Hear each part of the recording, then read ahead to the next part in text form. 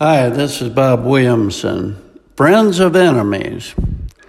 20 years ago, I wrote, "Do you have any enemies?"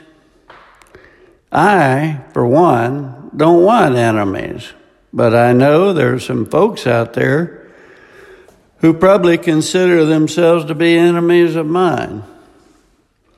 I don't waste any time thinking about them much. Personally, I don't consider anyone an enemy, and I just live my life. It is difficult, if not impossible, to be friends with some folks, but it is a sure way to get rid of an enemy. Abraham Lincoln said, "Am I not destroying my enemies when I make friends of them?"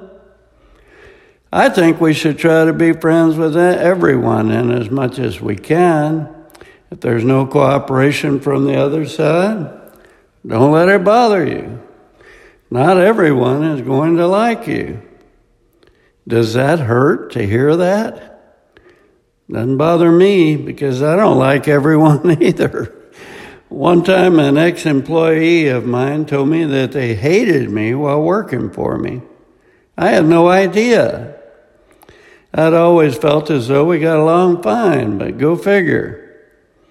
As I thought about this employee, I realized that while this remained a thistle under their saddle and the wound was always there, and I suppose caused them to grind their teeth and make their stomach churn while they suffered, I was completely oblivious to it.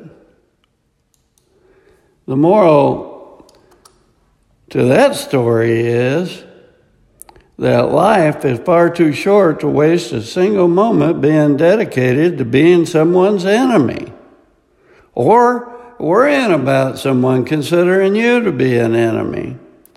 From what I understand, this employee was angry because I had reprimanded them in a meeting for sloppy work. I don't even remember the meeting.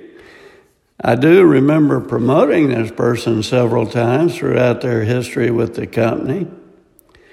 It's difficult to run a large company, and I suppose I'm not very good at treating people with kid gloves, though I did try and treat them as I'd like to be treated.